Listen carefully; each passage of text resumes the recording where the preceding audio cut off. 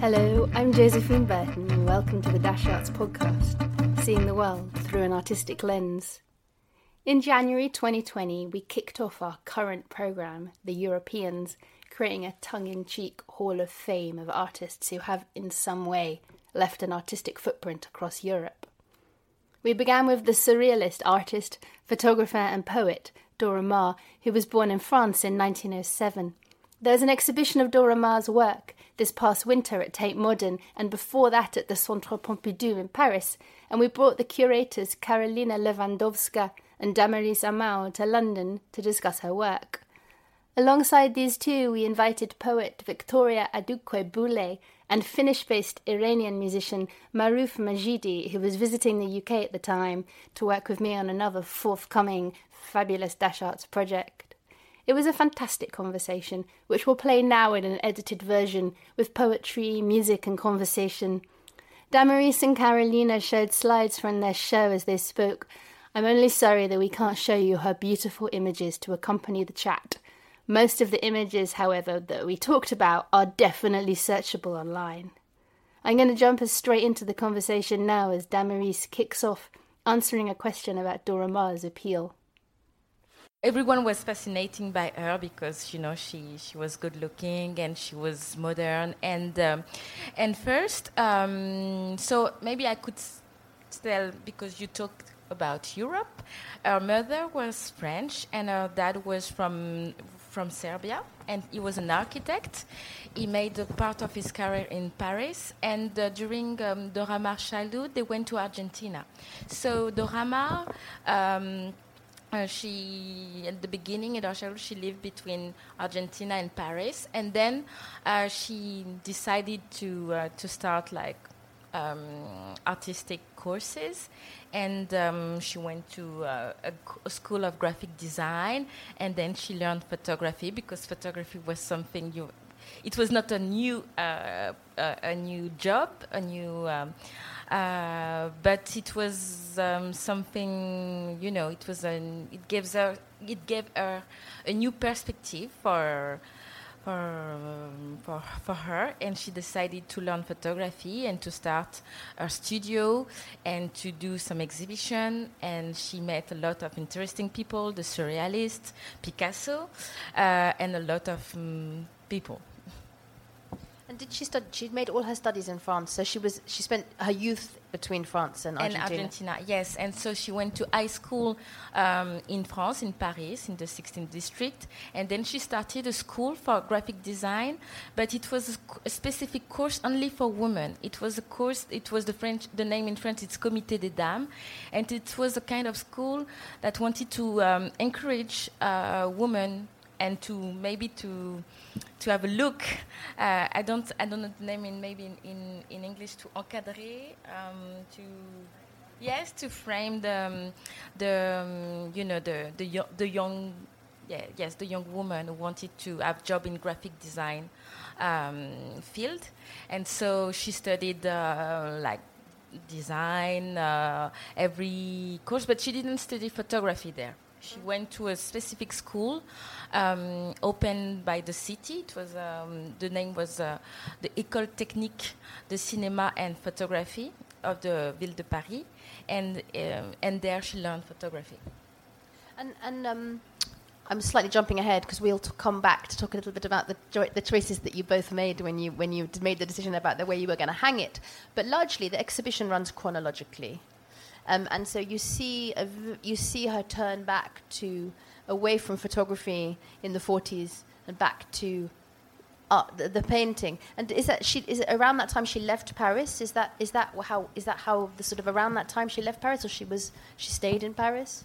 No, there was a very short moment when she really left Paris. After her studies, she decided to join her father, who was still in Argentina, and to try to set up her professional career in Argentina for 1 or 2 years. We don't know exactly.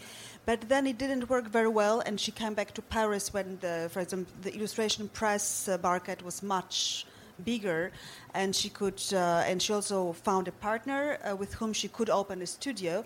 And then she didn't leave Paris. There was, what you probably mean is that it's known that she was living also in the south of France, but it was only for like summer and she was always Parisian.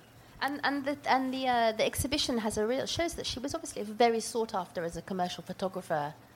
For in the 20s and the 30s, she was extreme. Was she? The suggestion is that she was very successful. Was she quite? It is. It's what we discovered. We knew her as one of the photographers close to surrealists, but when we started the research work, we discovered this modern woman who just was an excellent entrepreneur. And she opened a successful studio. And when we started to look for her photographs in the illustrated press, can you believe we counted more than 40 titles within a period of 5 or 6 years? It's enormous. If you imagine the number of contacts she had to have all these contracts. And then thanks also to the archive of the negatives we have, we could see how many people passed through her studio. So we know it about Man Ray, but we don't necessarily know it for Dora Maar. So it is a story that appeared after, once the research was done. Because, it's just statistics. It's phenomenal. And were there other women working at that time in that world? Yeah, of course. For example, another successful photographer was Laure Albin Guyot. She was older than Dora Maar, and she had a very elegant studio. But Dora Maar, she starts her photographic career at the very beginning of the 1930s. And this is precisely the moment when there was perhaps not half women and men photographers, but almost. There were many, many young women who decided to become photographers. They were usually at the beginning, like it is the case of Dora Maar, they usually wanted to become painters. But then, photography was a nice compromise.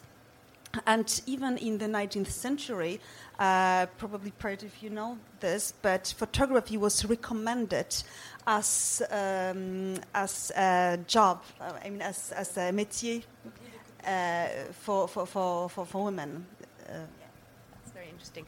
But she stopped. But she moved away from photography. Yes, she wanted to become a painter. She wanted to be a painter at the very beginning, and when she met Picasso, he convinced her. Right.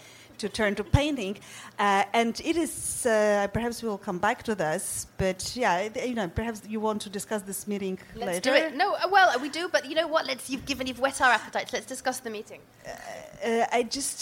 What we also understood is that the moment when they meet is that she's young, beautiful, successful woman. She's at this time she has a lot of exhibitions in Paris, individual, but also together with surrealists. So she's really on vogue.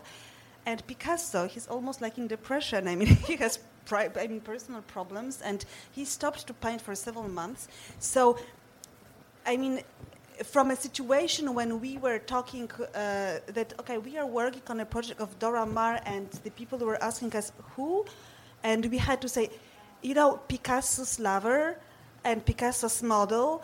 So, and it was the only connotation that could place this person. So to come from this image to a discovery that actually when they meet, she saves him, and it's she first who takes him in portrait.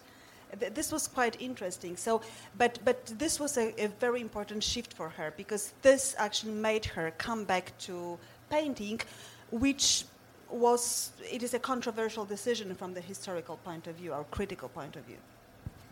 Sorry, what's a critical? She was a successful photographer, so she could continue to be it. It's just that Picasso didn't consider photography as art.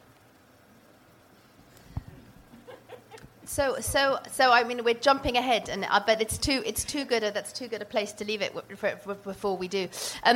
It's extremely striking when you walk through the exhibition. You see her amazing work, her photography, extraordinary surrealist images, life in London, life in Barcelona, her commercial pictures. And then you meet her in the context of Picasso, and from then on there is no more. There's a little bit of the photography where she doesn't, which aren't about people. But from then on, there are no more photographs, and that's really the case. You didn't find anything else from your archive. Do you have a theory about why she stopped taking photographs? Because she was because at the beginning when she started, she wanted to be a painter, and she I think that she had the conviction at the moment she met Picasso that now she has to dedicate her life to painting, so that she has to give up photography because it was commercial, and so she has to catch up the time also, because during 5 or 6 years she did photography, and so she had to work again to go back to drawing and to sketch. So she wanted to be, into painting, To be a real artist. a real artist. I'm going to bring in Victoria, but before I do, I want to say the thing that Maruf and I were just at the Tate Modern today, and you turn the corner from seeing the Guernica picture on the wall, which is her documenting of Picasso's Guernica, and you turn the corner and there's the last figurative picture in your exhibition is a self-portrait of her that she gave to her doctor, and her eyes look so sad. It was a very difficult moment in her life, and it's probably a very faithful and truth self-portrait. We don't have it in the presentation, but it's very close. It's a close-up of her face, frontal, and it is a moment just after the war when she was in real depression. It was during the war she lost her mother. Soon after, I think that the portrait, we don't know the exact date. It was, I think, just after the death of Nush, or she. It was Just before, but she was really separated from Picasso, and it was just really over, and so it was a very difficult moment for her, and you see it from the painting. I think we'll probably come back to this, but I want to bring Victoria in a little bit. Victoria, we introduced Victoria to Dora Maar in the context of this evening, and you went around the exhibition last week. Tell us your thoughts. I didn't, like I say, I didn't know much about her before you got in contact with me, and so I was quite excited actually, because it's nice to meet an artist without too much information. And so actually before I went to the exhibition, I was very certain not to look up too much information about her, because I wanted to kind of see what my own feelings and thoughts were. And I think I was actually quite shocked that I didn't know about her. I think I had heard of her before in the context of Picasso, and I know that's frustrating, but it was interesting to just see how prolific she was in terms of how much work she was producing, the scale of the work, but also the sense of freedom. I got a real sense that she was someone who didn't have any limits on her life in what she did and how she made her work and where she made her work, who she photographed, and also a deep, a real, maybe because of the light and the use of the studio, but a lot of use of shadow, a lot of darkness, but a real, I think her inner world must have been very vibrant. If that makes sense. I got a real sense that there's always something under the surface, even in her commercial images, and I'm quite interested in that. Yeah. And did you? One of the wonderful reasons why we've been able to bring Victoria and Maruf into this conversation is it's really this point that Damaris and Carolina that we're referring to, which is this sense that in some ways we haven't heard her voice before, we haven't seen her work because she lived under the shadows, in the darkness perhaps, of Picasso. Did it touch something in your own work as a poet? I wouldn't say it touched something specific in my work in that sense of her being in Picasso's shadow, but I think it was just another chapter in the sense of great men or movements which have men at the forefront as the poster people, but are actually very much driven by women in some way, and it made me think about just that sense of who else has been lost under the shadow of someone who we know as a great man? Whether they are or aren't, it's almost not the point. Like, who else has been lost in their shadow, because they were a woman at that time, and perhaps their work was even more interesting, So it just really made me curious in that sense about the scale of how many lives we don't know about because they were overshadowed, in a sense. Is this a good segue in for you to talk about your work? Tell us a little bit about your work as a poet and writer and performer. So my work deals mostly with, at the moment, with language, but also I think in relation to this exhibition, when I mentioned the inner world, I think there's a link there because particularly in my, so I'm doing a PhD right now and it's creative writing and it's poetry, and I'm very interested in an idea of interiority. So there's that quote by, I've forgotten the person who said it, but someone once said, prepare a face to meet the faces that you'll meet.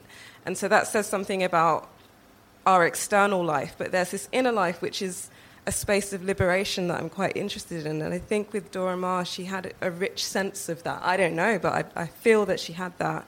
And so, in my poetry, I try to sort of convey that in some way. And in my explorations of language and diaspora and heritage, or the loss of heritage, and migration, race, gender, all these different things. Yeah. I was thinking one of the many reasons why it's been fabulous to introduce you into this conversation is the work that you've done with your Mother Tongue project, which is about kind of giving voice to some people whose poetry and whose language we don't often hear. And I felt that was very rich in the context of the Dora Maar exhibition, and particularly the way that Caroline and Demaris have taken us on the journey through their work. And I can you tell us a little bit about Mother Tongue? Okay. So some of my work is very much in collaboration with film. So Mother Tongues is a film project where myself and 3 other poets, each of African descent, we got, an Arts Council grant to make a project where we each took one of our poems and asked our mothers to translate that poem into her first language. And in the films, you see a mother-daughter conversation, and then you first see the mother's translation of the poem into, for example, Yoruba, or Shona, or Igbo, or Ga, which is my parents' language. And then you see the original version in the poet's voice in English. I think it covered a lot of ground in terms of relationships or generational heritage, language, and I was very deliberate about putting the mother tongue language first because I wanted the audience to have an experience of language as I've had it, which is as music, because I didn't understand. I wasn't taught my parents' mother tongue, so I have that sense of the cadence of a language rather than language is always being about communication. Yeah. And presumably, will you perform some of your work? Presumably not from that project. I think I've got one poem. No, I didn't do that one. I have a few poems, but I don't have anything from that project. Can we hear something from your work? For sure. Luna. By sleeping in the dark, I've heard it said, a girl realigns her chemicals according to the clock face of old. With a pair of heavy curtains and a thermometer, she maps her inbuilt almanac to a graph and then divines from this the times at which she is most magical. This dream time troubles the veil between worlds, incites visions, throws oceans against coastlines like jealous lovers. Let a girl feel this amber sphere just once, and she'll forget what she heard about God and her body, seeing what difference is left, knowing how books have burned over both.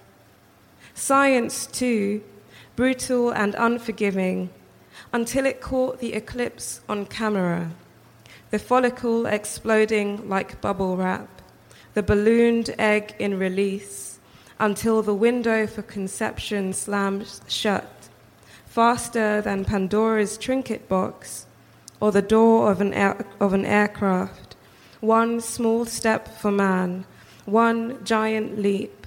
But when our girls were at school, we spoke of our landings plainly, like weeds, like inconvenient blossomings, marooning the flower bed, claiming what wanted only to be good, clean fun, leaving a crimson imprint after slipping in, noiseless, through the night, like a new moon.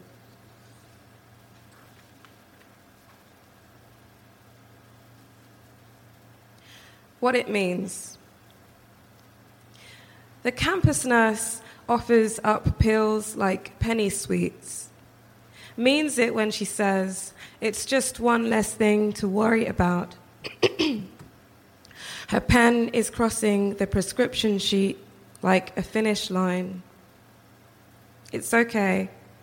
There are many freedoms. In the first world, freedom from bloodshed is tasted between the legs. I don't judge. How would she know I have come to love the cup spilling over, the floor of the bath, a Rothko on fiberglass, an opening ceremony, a private showing circa this month? There is nothing like knowing I am an orchestra only rehearsing. This poem is actually about another artist who I also think had a very rich interior life, but on the other hand didn't live as long as Dora Maar. So this is about Anna.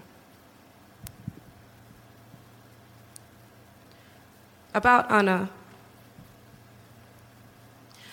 The truth is, nobody knows how Anna Mendieta met her death.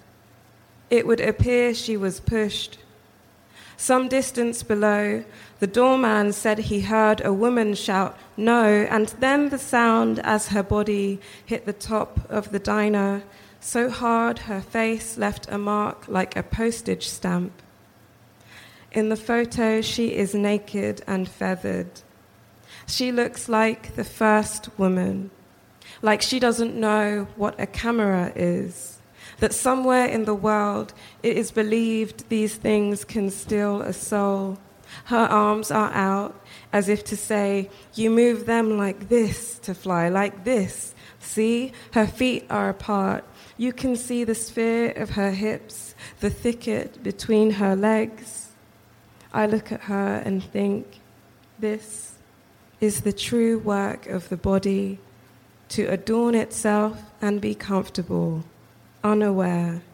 I myself am bored of fig leaves, of shames that I did not choose. Thank you so much, Victoria. It's really beautiful.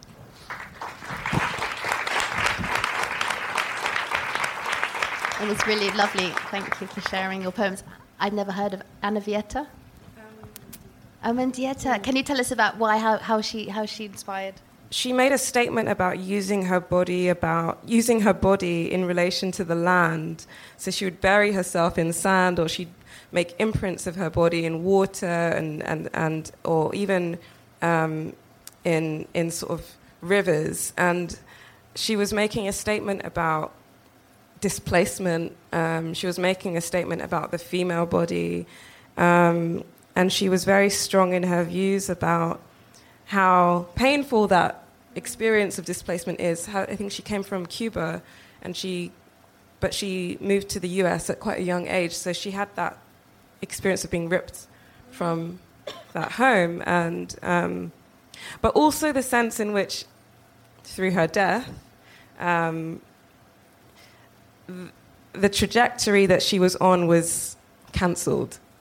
And I think, again, with Dora Maar, even though Dora Maar survived, and I think survived is the right word, there is that sense of, even if you do survive or you do live to that grand old age, your legacy can still be interrupted, whether you die or not, as a women artist. That's a beautiful way to return to Dora Maar and ask you how was it your decision to curate? Did you approach the Centre Pompidou? What was the the impetus that led to this exhibition? This exhibition, Dora Maar, was in the air for a very long time. Centre Pompidou was trying to do a monography of Dora Maar when she was still alive. We found letters from our, colleagues from previous time trying to convince her, and it even went quite far. It was announced and it was cancelled 1 month before the opening. So it was perhaps not that the retrospective that was that big as this one, but still. And from the other, after her death, we bought and received what Damaris mentioned, photographic part of her archive. We already had a certain number of surrealist prints. The research on inventory was done by Damaris. It took a certain number of years. And from the other hand, we had our colleague who is also co-author of this project, Amanda Maddox, curator at the Getty Museum at Los Angeles, that was very much interested in the work of Dora Maar. She was coming to research. We knew that she's trying to do a project at the Getty, and in a moment there was like a good energy and good configuration to propose it as a project for Pompidou in collaboration with the Getty.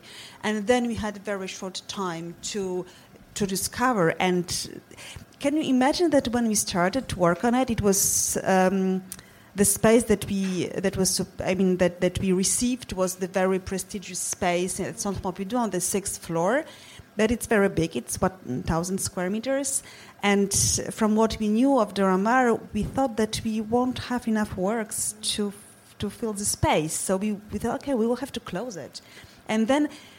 More we were working, more we were discovering that it is not enough space for this artist. And we completely rethought the exhibition after having discovered things in the private archives, because it was so much dispersed. There was the whole part of her work that was absent from the institutional collections. And so she was better known then as a surrealist, and until you began this investigation, you thought of her more as a surrealist art. Yes, since the 70s, her surrealist work were quite known, like the Portrait du but, that kind of photo montages. So since the 70s, and a lot of art critics, photography researcher was trying to knock at her door saying, okay, we want to buy some photographs or to exhibit some photographs. And she was really reluctant, and we've seen it in the letters. She said, no, maybe you should work on someone else, not me. So she was really reluctant with the photographic legacy. She didn't want to revisit her legacy at all.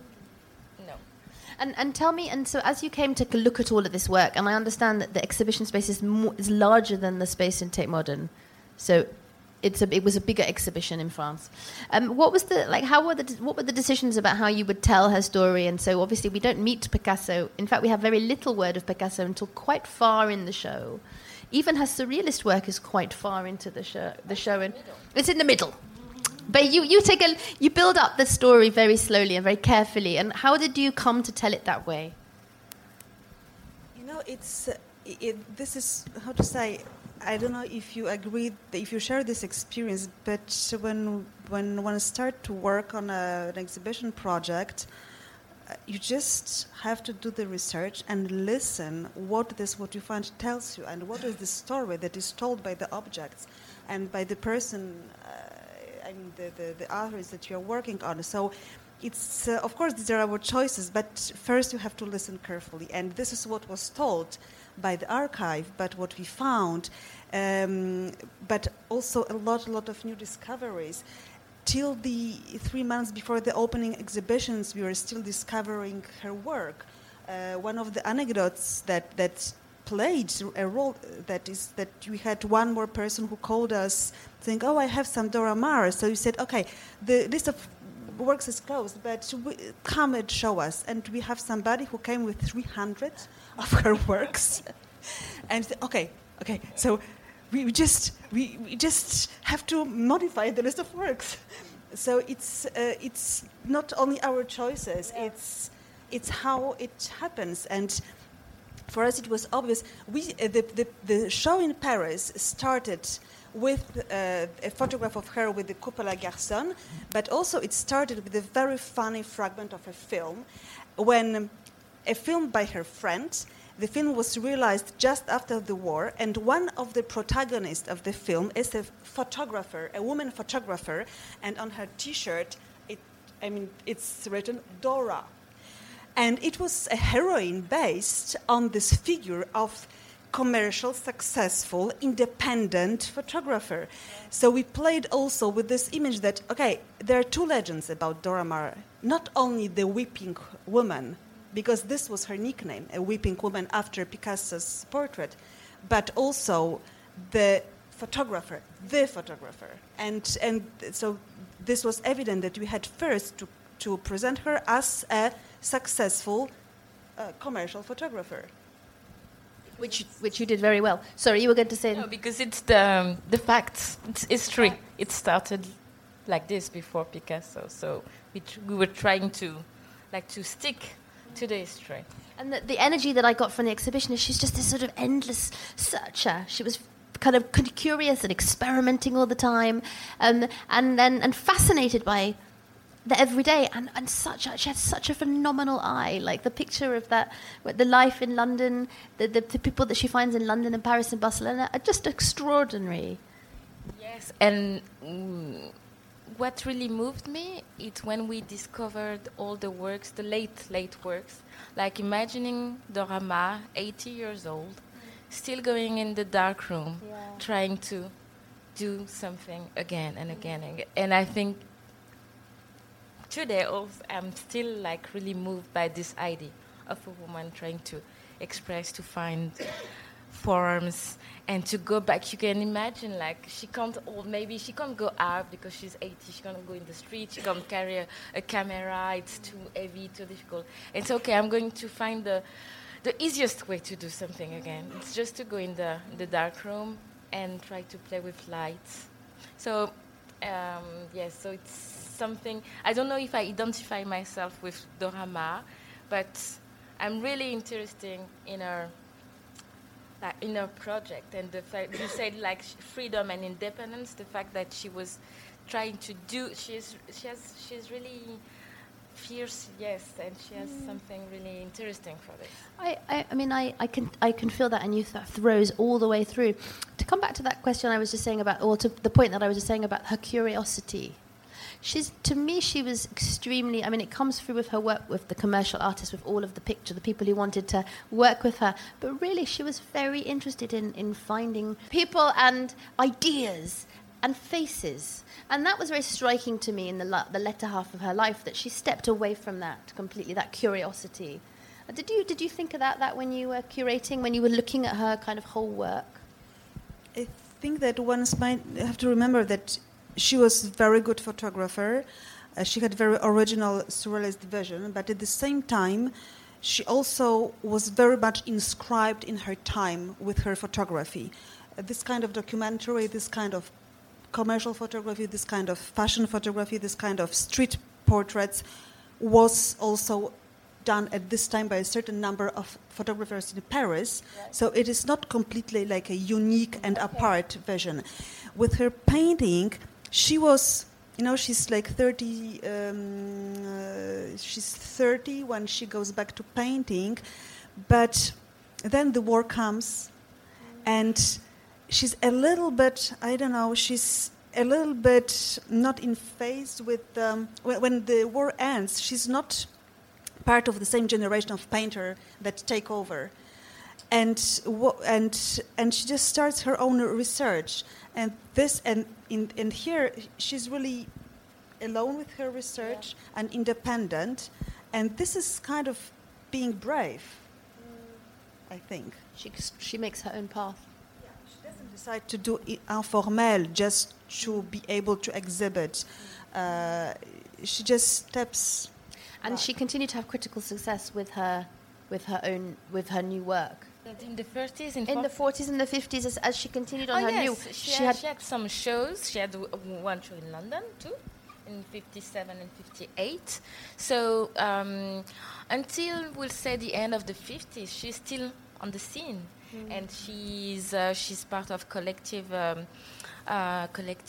shows, and she still has link. But as Carolina said, she's in the same time, and at the moment in Paris and also in England, the pop art is starting, the neo-Dada movement is starting. So, and she's not in that kind of dynamic.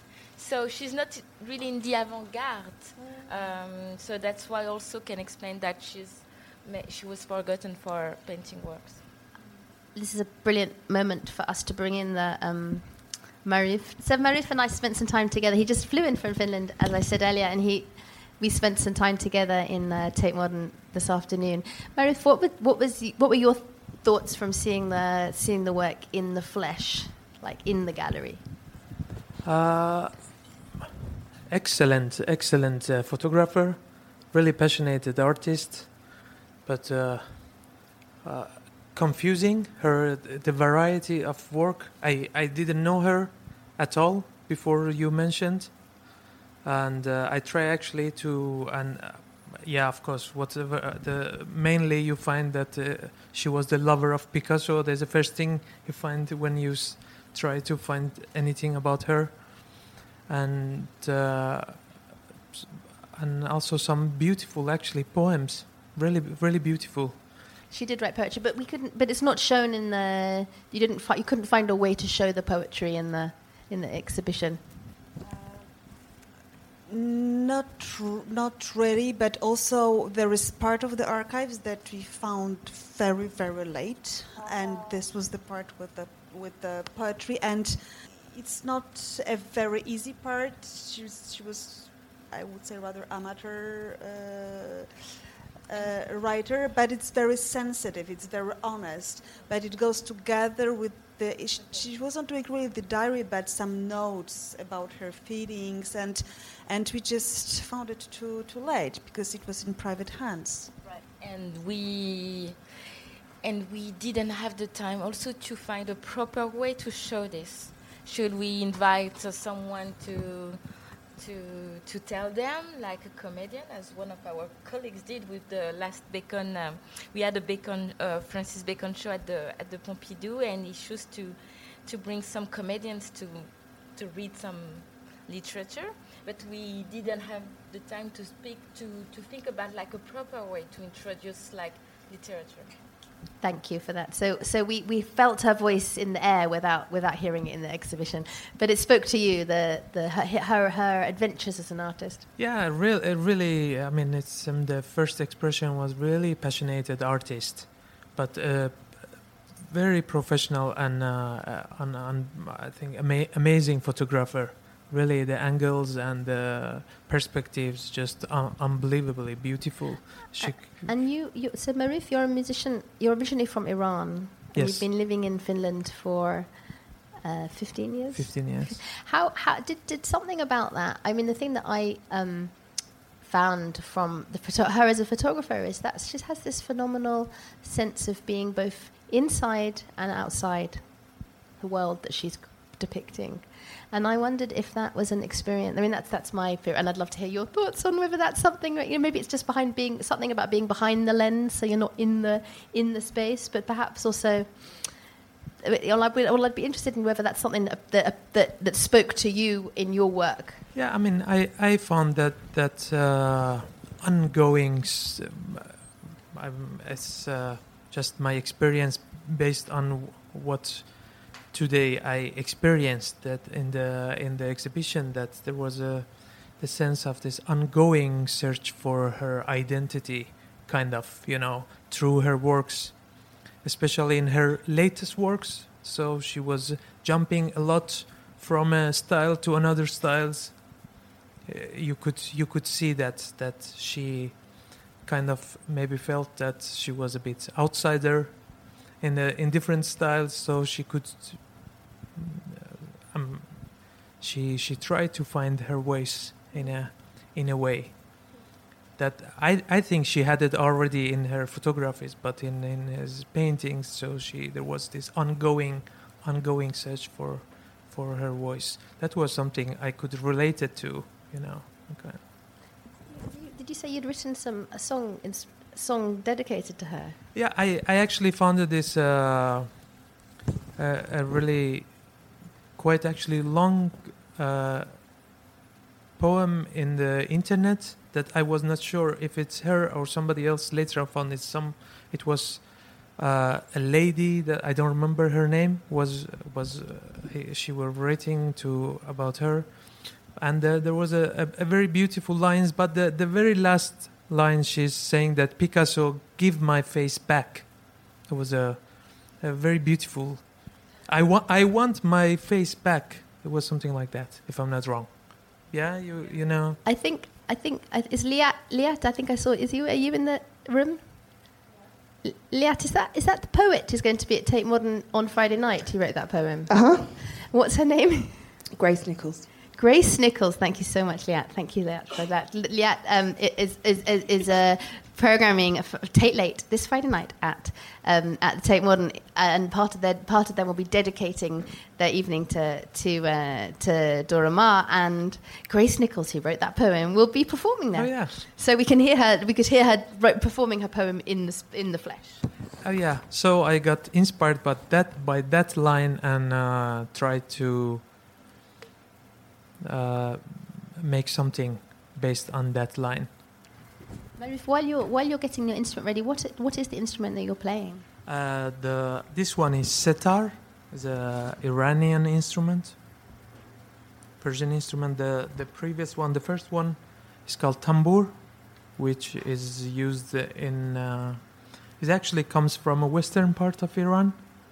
It belongs to a very small minority and a religion. It's a very old religion called Zoroastrianites, and nowadays they call them Yaresan. And that instrument is only used in certain ceremonies to play that music which belongs to that minority. But this one is used in Persian classical music.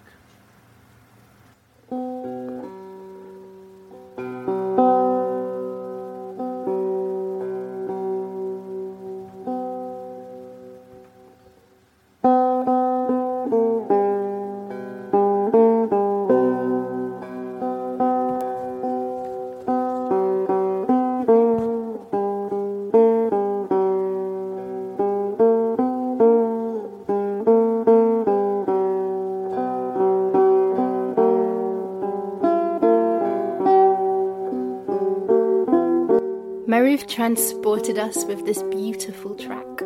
Rather than simply include a short excerpt on the podcast, we decided to include the full 6-minute version, which was inspired by Dora Maar and Grace Nichols' poem The Weeping Woman, at the end of the podcast, so don't forget to catch it. Thank you. Maruf, that was absolutely beautiful, thank you. And you really created that for this evening. Well, thank you. That was a treat and a privilege to hear. Thank you. I think it's a wonderful moment for us to kind of talk a little bit about her legacy. You know, obviously she's inspired Maruf to create the music and touched Victoria's soul as well. Are there artists that we know that have been influenced by her? Photographers, artists.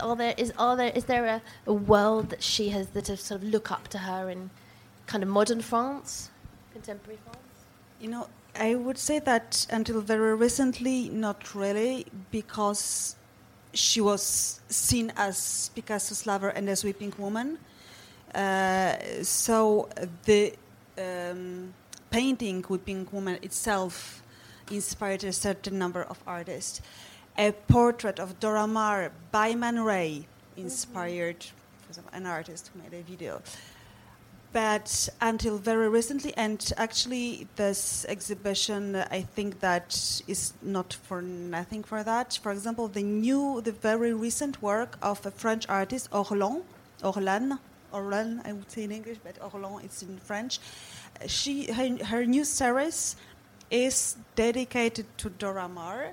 It is about Dora Maar, but Dora Maar, again, depicted by Picasso, and Orlan, she inserts herself into this. So it is, and for example, at the very beginning we thought, perhaps we will invite some contemporary artists who are inspired by surrealism to do a work, and so we checked if the artists we think that might have been inspired by Dora Maar, if they were, but they weren't, because they didn't really know about her work. So did you feel a sense of responsibility then, that falling on you to tell this story for the first time, to give her the voice that has been denied her for 50 years?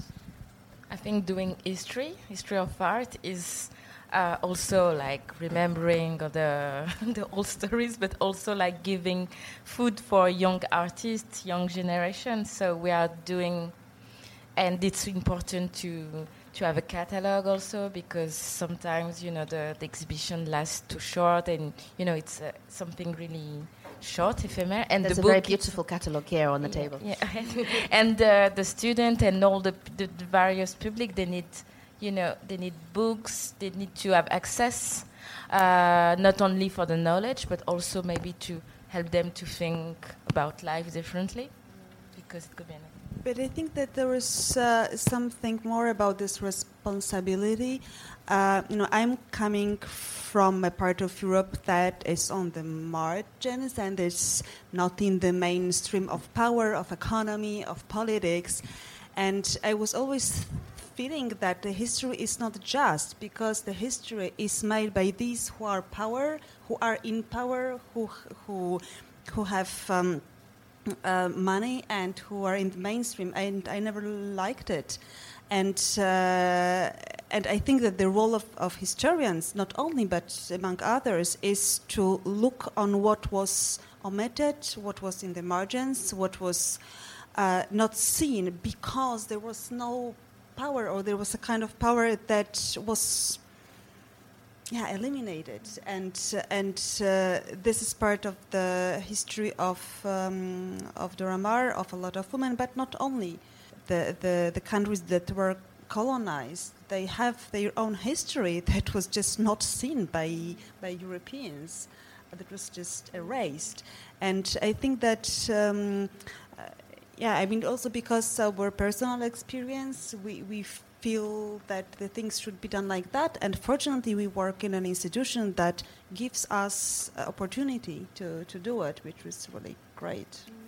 The main reason why we wanted to kick off this series about what it means to be European through the prism of artists, through Dora Maar, through somebody who has not been talked about, has not been known. And I think through the year, our cafe series will focus on better known artists. So we're looking at Günter Grass and Arvo Pärt later in the year, but also at Django Reinhardt, who you might have heard as we came in this evening, who's the wonderful Roma musician, kind of the Manouche music that we played in, that we thought would bring to life the Paris of the 40s, and Django Reinhardt and Felix de Roy, who's a phenomenal Dutch artist, Dutch theatre maker, who we'll talk about later in the year. So it's a real mix of lesser known and better known voices that we wanted to bring in.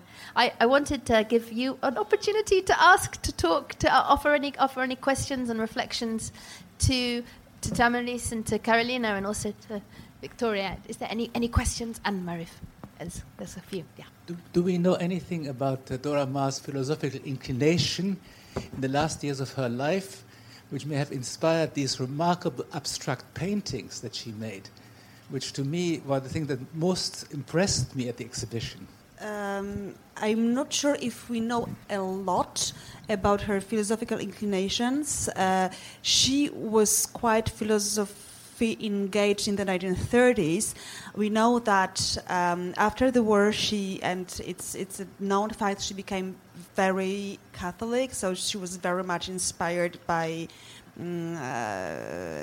religious texts. And what is interesting, and we discovered it during the research, that it's abstract paintings, but they're geometrical ones. I'm not sure they are shown here as well. No, they don't have. No? They don't have one in but she also was doing geometrical abstraction, and we discovered that actually it is an interpretation of the interiors of churches in southern France.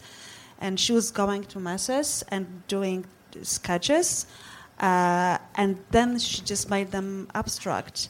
So we wouldn't know it without finding her scrapbooks. So there was something quite spiritual in her late work.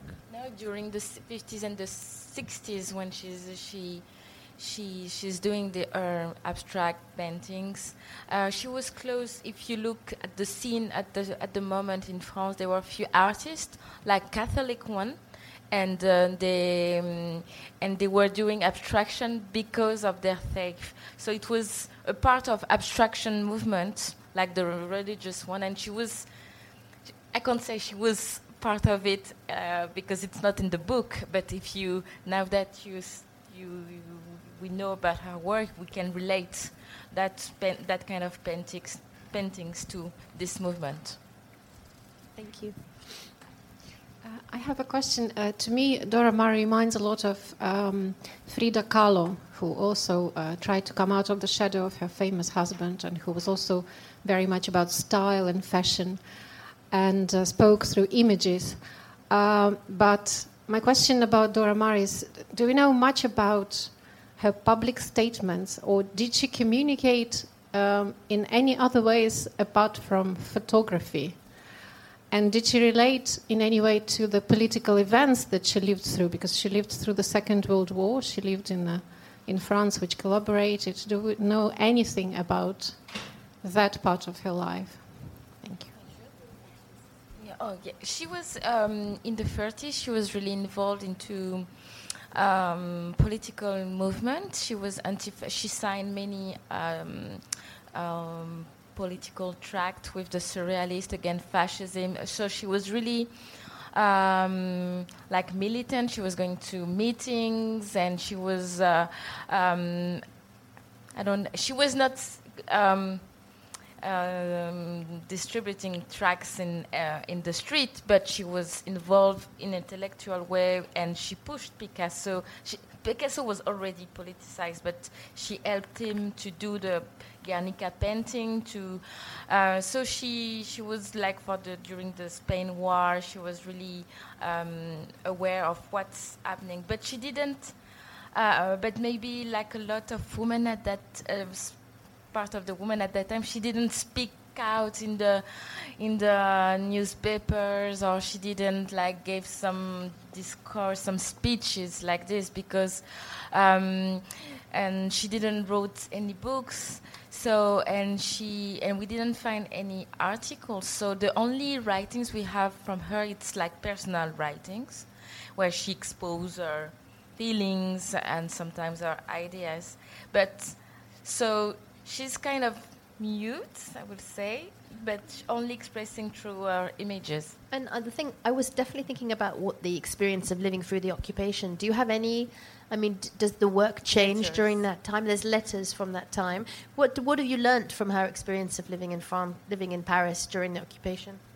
The paintings speak by painting. themselves. Yes, you see, but we don't have a lot because the space is smaller here. But all the paintings during at the beginning of the war, there are paintings close to the river, the Seine, and it's where she has her studio, and Picasso also, and they are really sad paintings, and they are also still life she's doing at that moment. It's really like you can see it you can see them in the books, and they are like really simple still life, really grayish, just a knife or some bread on the table, and you can feel the solitude of the war on those paintings. So I think that she mostly speaks through her images of painting and not, not Publicly. And unfortunately, there is like very few letters that are here, and they are not related to political facts. So it's. And to follow up from that question about the Frida Kahlo, was there something? Did you think about Frida Kahlo at all when you were thinking about the show? And I suppose the follow-up question is whether or not you did. Was there something quintessentially like non-South American but European about her work that struck, that makes her quite different to Frida Kahlo? I would say that we did and we didn't think about Frida Kahlo in particular. Of course, we thought about many other women artists that were in couple with famous and successful artists, especially that just before there was an exhibition at Centre Pompidou Metz about artistic couples. It was called Modern Couples, and it was, I think, done in Barbican.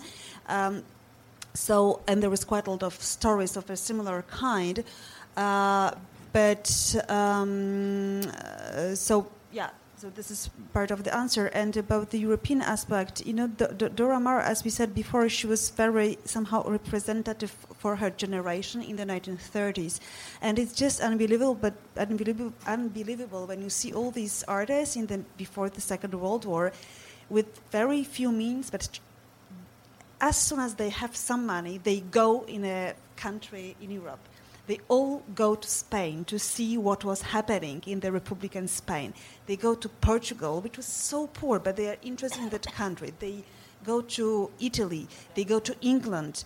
They go also to the parts of England that are poor. We have at the same time Gisèle Freund that is doing incredible documentary work. They were going to Central Europe, so they are very much moving as soon as they can. They are and also Paris is absolutely representative and fascinating for this in that time, because in Paris in the 1930s you had all possible nationalities. They were all trying to communicate in French, better or worse, and it was extremely international. You had, it's all Hungarians, Germans. Some Russian emigres. Yeah. Yeah, of course. That's a very interesting point. Thank you. Any other thoughts, questions? There's one there as well. Thank you. I had two questions, actually. The first one was about how does the curatorial process work when you've curated a show for the Centre Pompidou and then it comes to a different space? It's maybe a slightly different audience, but it's also it's a different size exhibition. So I was really interested in the video that you referenced. Was at the beginning of the show in Pompidou, which referenced her as a photographer, as someone who was recognized for that work. And in the show at the Tate, I was struck by the fact that the only time we hear her speak is an interview about Guernica, and it's quite an obnoxious interview because it's so much about Picasso and his vision, and even the things that she's saying that she knows herself are being challenged. And I was actually amazed that it was included in that way, because it kind of undoes a lot of what you see. So I was quite interested in that, because then it becomes the only time you hear her voice. And the other question was just about her advertising career, because some of those images were really fantastic, like the hair, the pétrolane kind of. I just thought it was amazing work. Wow, lots of questions. How do you want to start? The first one. How does the exhibition change? Like, how does the exhibition change? These are the story it's told. We can't tell the details of all the kitchen of this, but with it's partly it's practical solutions that we agreed that. Okay, the exhibition, the content is made by three of us with Amanda Maddox, but then in each place the show is adapted to the space by the curator who is in the exhibition. So for Tate, it is Emma Lewis who developed it for that, and they coordinated a lot with Amanda Maddox because they had to have exactly the same works because of the transport issues. So it is very practical. And it's going to Getty next. It's the next stop is the Getty, right. And they had slightly smaller space. And also the context for Dora Maar in Paris and in England, in Great Britain or United States is not the same. In Paris, for example, the film with which we opened the exhibition, like everybody knows this film in Paris. And also, in our exhibition, you had a lot of slide projections from her negatives, because it is a tremendous archive, and we wanted a lot to share it with our public, while in the Tate there was no place for it. because the space was smaller. So, and we just agreed that everybody, I mean, that in each space there is slight differences, although the structure remains the same. And as far as I know, perhaps there is somebody from the Tate here to correct me, but because the Tate made just before a project about Picasso, they wanted a lot to have this link a little bit stronger than we decided. That's very interesting. I mean, I was thinking as you were talking and listening to your comment, I was thinking that it's quite unusual to go around Tate Modern and to go backwards. Like normally they're very good at, phenomenally good at taking you through an exhibition and then you leave in the gift shop.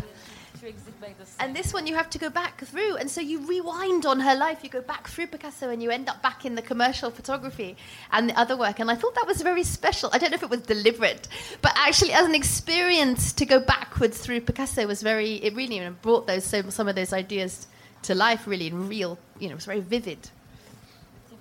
It was a practical thing, because usually creators, we want like a different exit, but Emma Louise, they have like space issues, so but I think that she will be happy to know that the public is not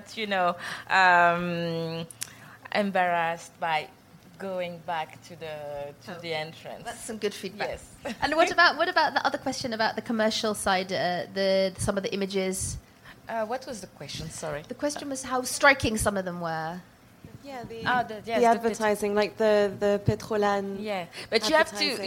Maybe you saw it. You noticed it in the show. Petrolan was a project, and we don't know for the moment if it was used by the company. You know what I discovered recently? That there was a competition. Really?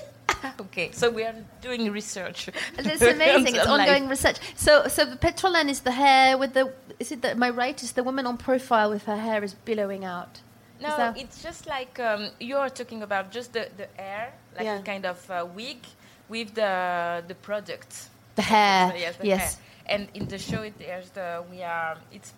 1 hour negatives, and so we know that the image was.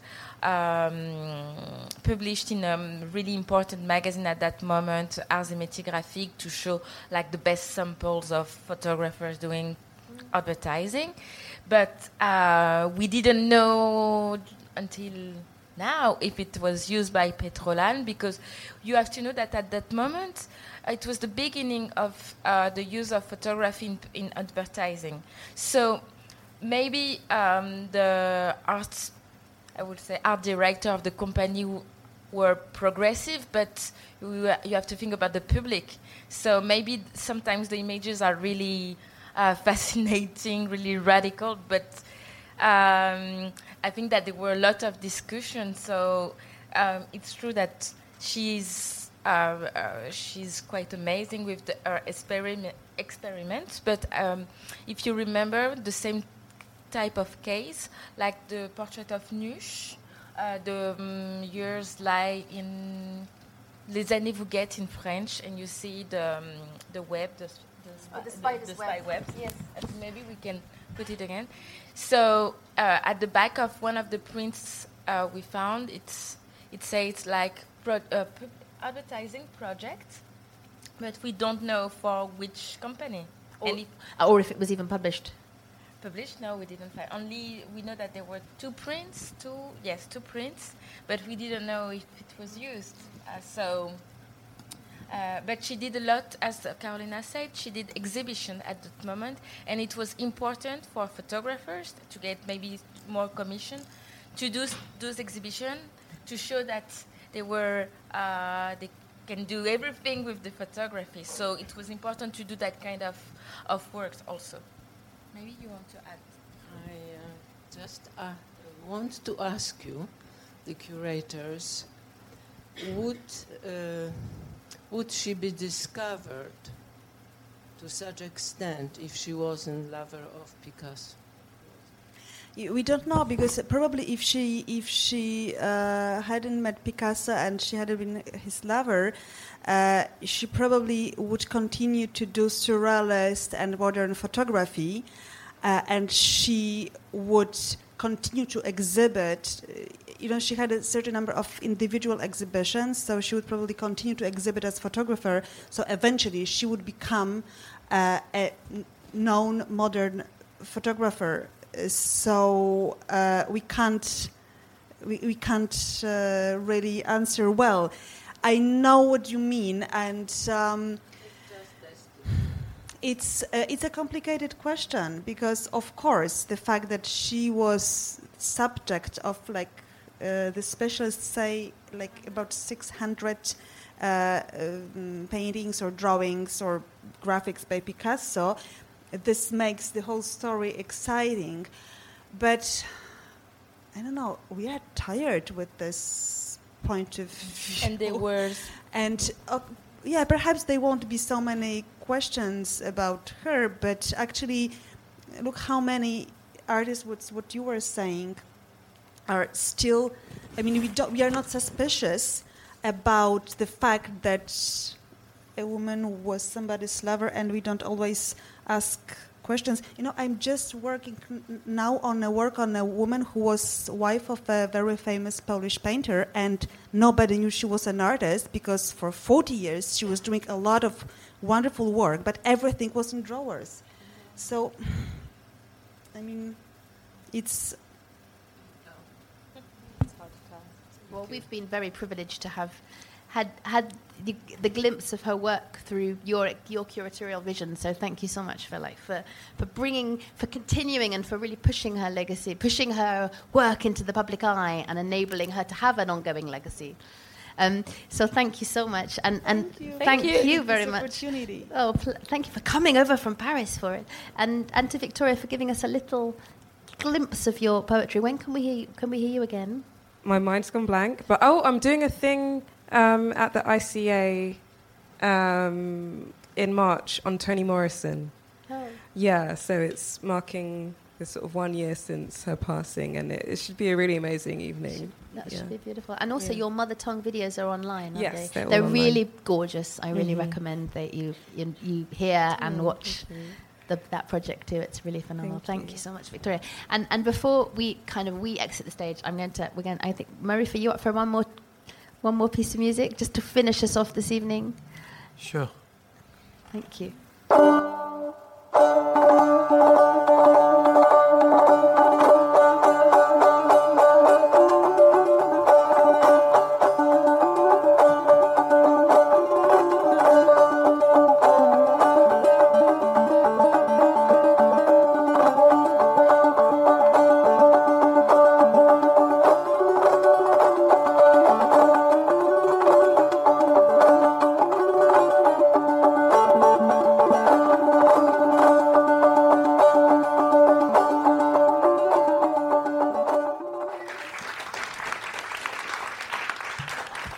Thank you.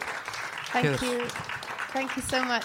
Thank you so much, Marief, for coming over from Finland and for helping us to begin our journey together. So, all being well, you will hear more from Marief with Dash Arts over the next few years as we begin our new show. And I have to say an enormous thank you to all of our partners from this evening, to the Finnish Institute for enabling Marief to come, to the Institut Français for bringing over for Carolina and for Demalis, and to Poet in the City for introducing us to Victoria, which was really wonderful, and to you all for coming. I hope you enjoyed the recording. It was a total pleasure for me to listen to it again and be reminded of the need to listen and look deeper.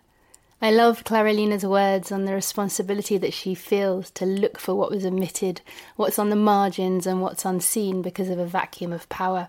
The history has traditionally been made by people who have power. I'd like to pledge our podcast to the pursuit of the margins. Thanks again to all our international partners and artists. A quick reference note to confirm that the line, "Prepare a face to meet the faces that you meet," that Victoria mentions comes from T.S. Eliot's The Love Song of J. Alfred Prufrock. Thank you also to Rich Mix for hosting the live event. The team behind the Dash Arts podcast is me, Josephine Burton, Christina Catalina and Natalie Beach. We're going to play out the podcast with the full piece that Maruf played during the evening. You can find more episodes wherever you get your podcasts or by going to our media section on our website, dasharts.org.uk. If you like the Dash Arts podcast, follow the show, share, and please leave us a review. It helps us stay visible and would mean the world to us. I'm Josephine Burton, back in a fortnight with more conversations at the Dash Arts podcast. Thank you for listening.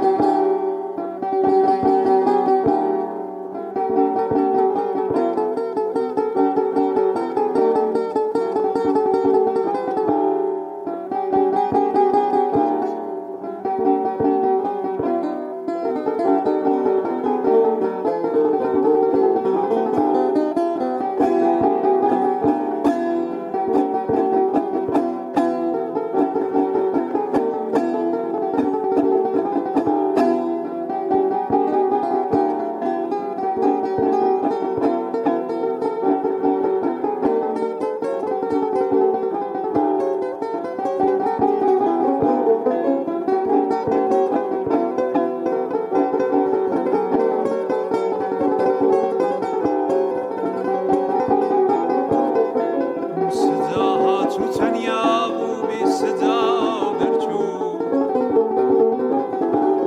ام نگاهات و بی نگاه در چوب صداهات و نما بی صدا در چوب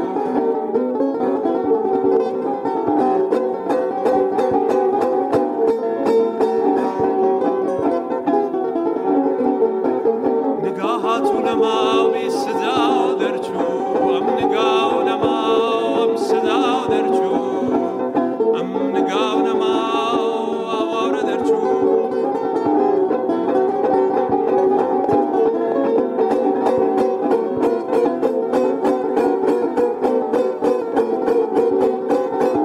ام صدا نما آواره در چوب ام صدا نما تنیاولی در چوب ام صداها تو تنیاولی در چوب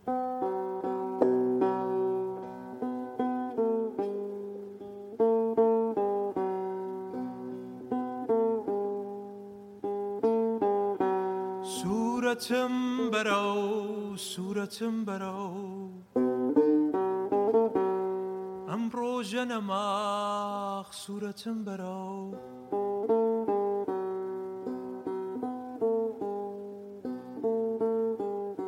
صورتم صدا صورتم برو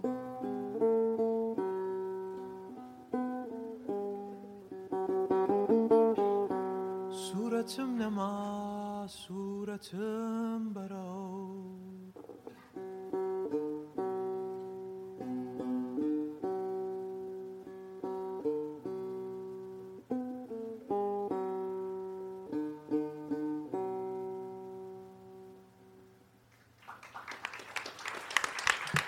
Thank you. Maruf, that was absolutely beautiful. Thank you.